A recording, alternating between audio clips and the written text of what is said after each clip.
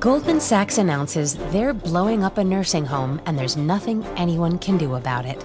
This is the Onion Local News. I'm Marichelle Kawachi. Board members of the financial firm Goldman Sachs called a